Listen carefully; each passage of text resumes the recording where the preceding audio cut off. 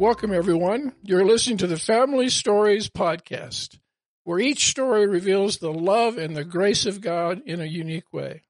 I'm Grandpa Jimmy, your host, and it's my privilege to bring these amazing stories to you. Many years ago, I had the privilege of spending time with a minister by the name of Lester Summerall. He's now with the Lord, but I'll never forget one simple but profound statement he made. One I think we all need to hear. He said, "How you start in life is not nearly as important as how you finish." My guest today is still a young man, as compared to me, and far from a finished life. But his start, like so many today, was not ideal. Brad Herman resides in South Central Pennsylvania with his wife, Christine, and their two teenagers, Samantha and Eric. Now, it's usually at this point in the podcast that I share a guest's credentials and their occupation. But in this case, it's such an important part of his story, I think it's better left to him. Brad, welcome to the Family Stories podcast. Thank you, Jim, for so much for having me. It's an honor to be here. Well, I'm glad to have you, and I think your story is going to really bless some people. But before we get into your early life and how things started, tell us just a little bit about your wife and your kids.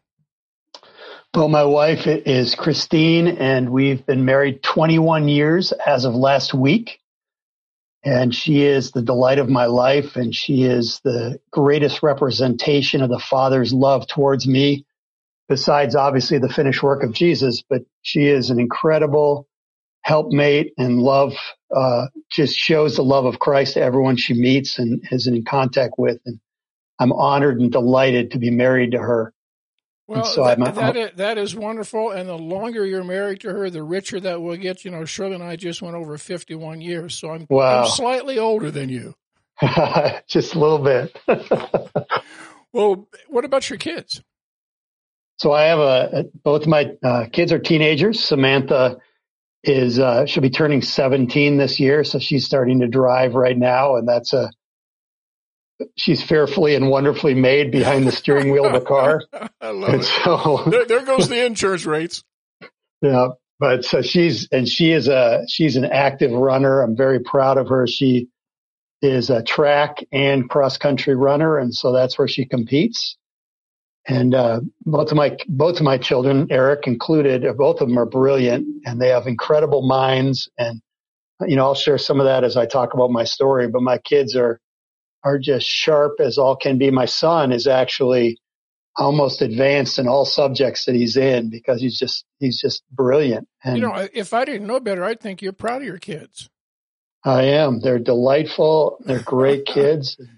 As you should be. Every father, I wish every father was like that. So tell us what things were like when you were a boy. Well, I grew up in a home, the best I knew, middle-class family in Minneapolis, Minnesota. My parents, when I was 3, they divorced. And so I really don't have a memory of a healthy marriage. And I really didn't even have an understanding of what unhealthy marriage was. I just didn't, all my recollection was my dad lived here, my mom lived here, and it was different than most other families. So you were part of a single parent family from as long as you can remember, basically. Yeah, basically. But I remember I used to I got invited when I was in grade school to go to like a divorce counseling group. In grade school? In grade school. And they said, tell me something bad about being from a divorced family. And I said, I don't know, but I could tell you I got twice the presents at Christmas time. So in some ways, I didn't know any different. I really didn't have a bad view of it, just the way it was. So that's growing up. Yeah, you just grew up as a single parent boy, and that was it. No big deal, right? Yeah. I mean, I used to say that, I would see my dad every other weekend, but my mom basically raised me. And so I'd spend, all my time was with my mom, but she worked, and God bless her. I was just talking to her yesterday. She's 87 years old, or she's 86. She'll be turning 87 in a couple months, but she's delightful. She's, as strong as all can be at 86, living up in Minnesota. But she worked, she did everything she could to make sure that we had food on our plate and a roof over our head. And so she worked, till 6, 7 p.m. seemed like every night. And so I would get home from school. My brother would get home from school, and we'd do our homework, and then we'd watch TV. So you were on your own. Yep. And so I used to say that like Scooby-Doo kind of raised me, because I watched so many cartoons. I watched a lot of TV, and we obviously went out and hung out with friends and stuff in the neighborhood, but a lot of our time was spent sitting in front of that TV. And so I used to jokingly say that I was raised by the television. Well, that's not atypical. There are just so many kids now. As I talk to my grandkids who are in school, so many kids are in single parent homes, and they really don't, like you, know any different or know any better. They don't. And I'm grateful. And my wife runs our side business, and she's able to ferry our kids. I mean, we drive our kids to school when there was school. We drive them every day, and we pick them up every day. They could take the bus, but we like having that time with them in the morning, and we might be driving, and my son will say, "Hey, Dad, can we pray for this?" And yeah, absolutely. Let's pray in the car. And I'd talk to my kids, and I'd say to them, this is a little side trail, I apologize, but I'll say to them, what outcome do you want out of today? What's something you're looking for to see happen today that you want as an outcome? And so they'll ask me that for work, because I'm thinking about work. What do I need to get done?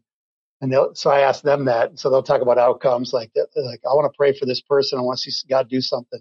Isn't it amazing how when you teach your children certain principles and ways of doing things, that they speak it back to you and have the expectation of the same thing from you? In total honesty, I watched a video actually this afternoon that came back up in my Facebook feed, and it was a video from a TV show, Prince of Bel-Air. And there's a scene where his real dad comes to see him, and it turns out his dad was just there to manipulate him and leave and try to get money.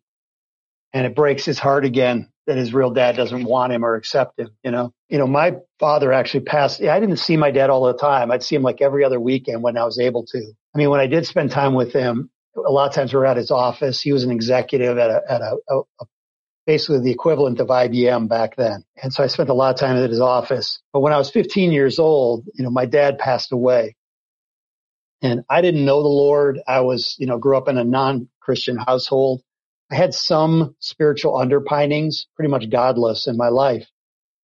And so my dad passed away when I was 15. I really entered into a season of like rejection and being hurt from losing my dad.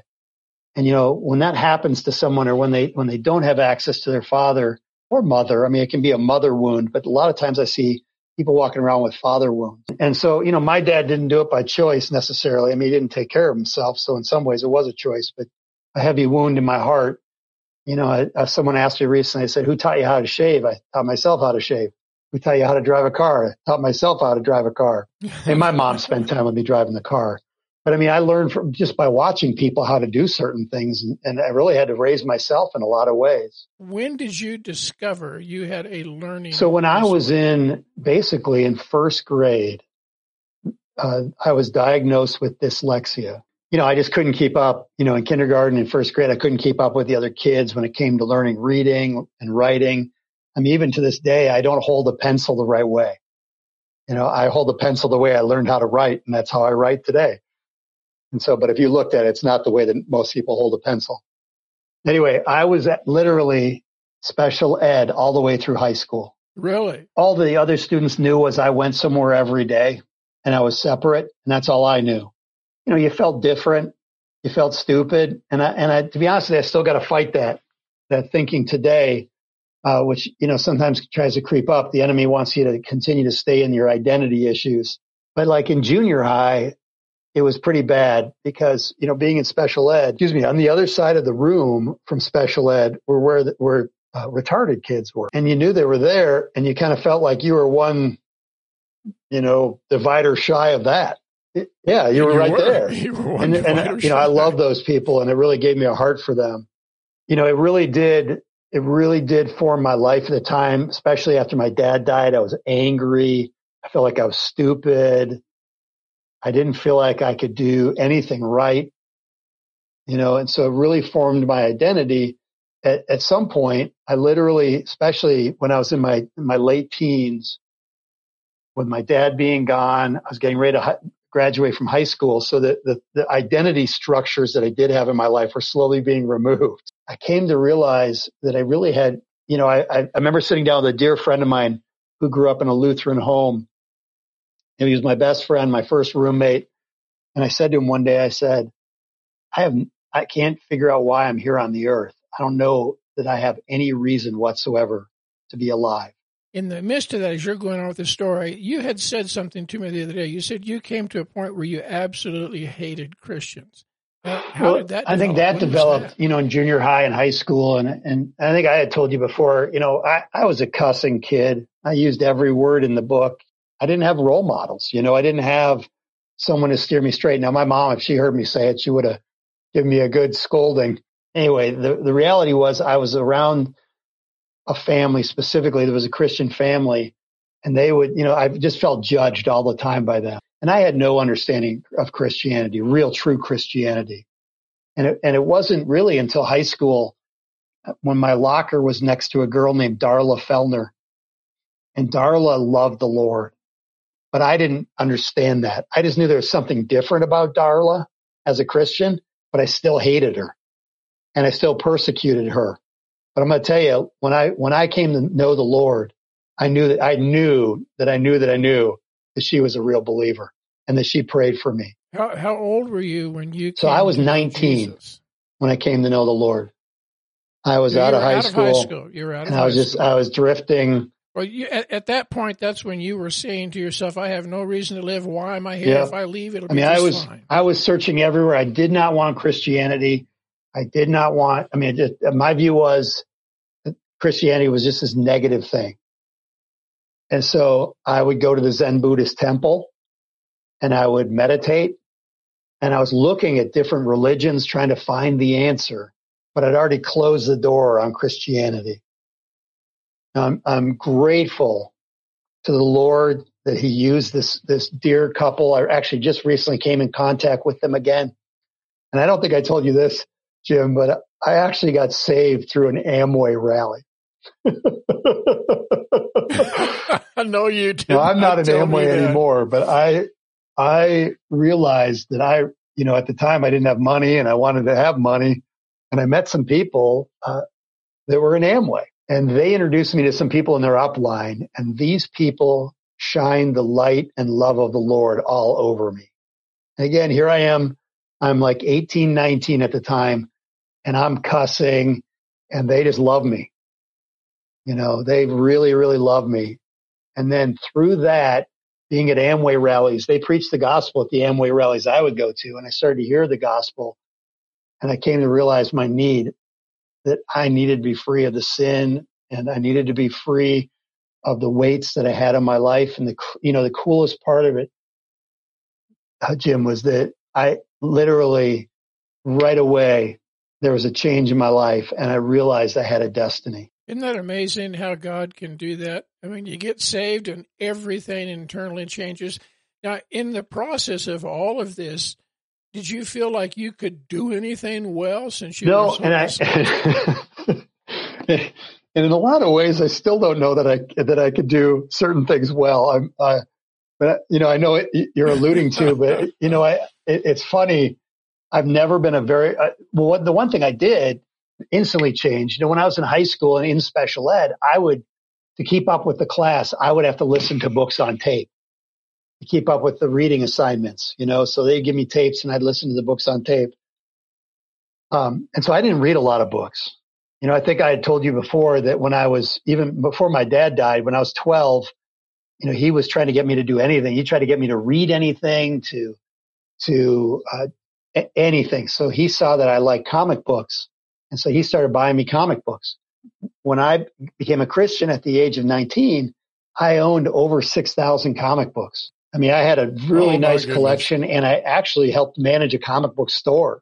I used to be very deep into the world of comics, and that was also a negative for me, really, in some ways, because it was a double thing, because I hated who I was, but I could live vicariously through other people by reading their stories and comic books. In terms of dyslexic, what exactly could you or could you not do? I mean, were you unable to like read a sentence? Or did the words appear backwards? I mean, I really don't know the details of that, and it doesn't have to be a medical explanation. But basically, what happened? What could you not do? They diagnosed him with dyslexia, but I wonder if there wasn't more. I have to like really work hard to learn. I might read a book 4 times before I cement that book in my thinking. So there's some business books I've read, like there's one book 2 years ago I read 3-4 times and I listened to it twice on audio to cement it. But even back then, it's like my retention of information was low, and it's better now, but my speed of reading was really slow. And so it wasn't so much that words would jumble, but it would just, like pages would it would take me, I'd have to concentrate really hard to read. Yeah. Just to get through one page. Now here's where I want you to talk about what you do for a minute. Now, what your career is now, because this is almost ironic. Go ahead. Well, the crazy thing is today I'm what's called the publisher for Harrison House Publishing. It is all about writing and books, and it's funny because I still don't like to write, to be honest. I write at a very low level, but I'm articulate and I can work through it. And I also can, one thing I do have an eye for is I read a lot. So I have a good eye. I jokingly say this to authors. I say, look, if there's a lot of mistakes in your book and I catch them, it's in pretty bad shape, but I really know structure, and I can figure out how to make a book better, how to make it flow better, how they can communicate the concepts clearer. Isn't that amazing that you can do that? And it's just funny because I think I mentioned this to you, but the opportunity came. I had been working in pastoral ministry and I quit doing that. I wasn't really cut out for pastoral ministry, and it just wasn't my thing. And so I was in between jobs, and this ministry called me and said, "Hey, we need someone to run our publishing company." And I said, I don't know anything about publishing. And they said, "Yeah, but we heard you really like books." So that's how low the bar had to be for God to get me in the door.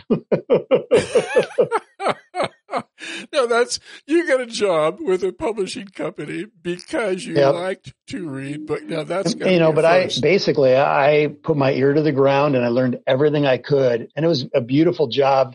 It was working for C. Peter Wagner. I don't know if you've ever heard of Peter Wagner before, but I worked for Peter and I helped him publish books, self-publish books through his ministry, and we helped publish other authors as well. And it was a great 4-year gig of basically learning publishing, and I really got my wings working there. And then over the years I've continued to do that. And then 6 years ago, Destiny Image called me out of the blue and said, "Hey, we need someone to work, in our acquisitions and sales department. Would you be interested?" And that continued the adventure. And then a year and a half ago, Destiny Image, the parent company of Destiny Image, bought Harrison House. And so they put me in charge of that as the publisher. And so that's what I'm doing today. But the one thing I will say, it's a huge honor to work with any author's book, because basically you're working with their baby. In fact, I've written a few books, and I'll tell you, it really is your baby. And anything people say about it, you want to be able to take criticism in a good way, but it's hard. It's funny talking to authors, because some days I have to give them hard criticism. And I had an author recently turned in a 90,000 word manuscript, and I said, we need to trim that down a little bit, because most people never finish that many. That's a big book. I consider 120 pages a big book. And that's probably, a 30,000 or 25,000 word manuscript, probably 30,000, would be that kind of page. So you can imagine what a 90,000 word manuscript would be. It's over 400 pages, and most people just aren't going to stick with a book that long unless they love that author. The amazing thing, Jim, for me is just, I marvel, the idea that God uses the foolish things to confound the wise. And I think nothing can be more foolish than Brad Herman working at a publishing company. I just think it's fabulous. God takes those things that nobody else believes in or thinks have any value, and he turns them into something wonderful. He's done that with your life. Here you were out there losing a father early, lived in a single-parent home, had dyslexia, had no interest in going on in life, had no idea what you were going to do. Nothing had your attention. And here God enters the picture, and now you're publishing for Harrison House. I mean, it's really a pretty amazing journey. You have a wonderful wife, 2 beautiful teenagers. How did you get from hating Christians to that? There's only one answer. It Amen. has to be Jesus. You know Christ. what? The Lord has just been so kind and good to me to redeem my life and to pull it out of a pit. I wouldn't be here today. I likely would have committed suicide had I not come to know the Lord. And it was like I was ripe for the kingdom of God. And when I really met some people that could articulate the gospel to me, I was like, slid right into the kingdom, basically. And I'm so thankful to the Lord, all the steps he's taken me on. And, if you would have told me 10 years ago, I'd be doing what I'm doing today, or 20 years ago, I don't know what I'll be doing in 5 years. You know what I'm saying? And so I'm just on this adventure with the Lord and listening to him. And I'm just amazed at the places he's taken me. Well, I'll tell you what, this is encouraging to many, many people, because you meet so many young people, particularly, that have no idea what they're going to do. They feel like life is hopeless. And I've talked to many of them, and they see what's going on in the world, and they lose hope. And the only hope we can have is in Jesus. And I think you are a perfect example of someone God has taken from some place that didn't look really good and put him someplace great, just because he loves you. Amen. For no other reason. He is good. What would you say to somebody that has faced the kinds of things you're facing, maybe even somebody younger, 20 years old or so, that's dealing with those kinds of issues, that has maybe not necessarily a dyslexia, but something like that? What do you say to somebody like that if you have a chance? I think that I would sit with them and talk to them about how God sees them, because it's all about identity. Everything boils down to how, if we really understand how God sees us, who he is and how he sees us is crucial. And so I think just like I do with my own children, I just try to impart life to them. I want them to know how God sees them. And usually, unfortunately, a lot of times they have to see the Father through me, which is detrimental in some ways, but delightful in other ways, because they have 2 parents that love each other, and they see how I treat their mom, and they get to see the love we share. But I think sitting with someone, I would tell them that, God is so good, and God has a desire to redeem everything and to bring restoration and hope, and that they can trust him in that. Don't give up. Don't give up. Trust in God and press on and give God time to work.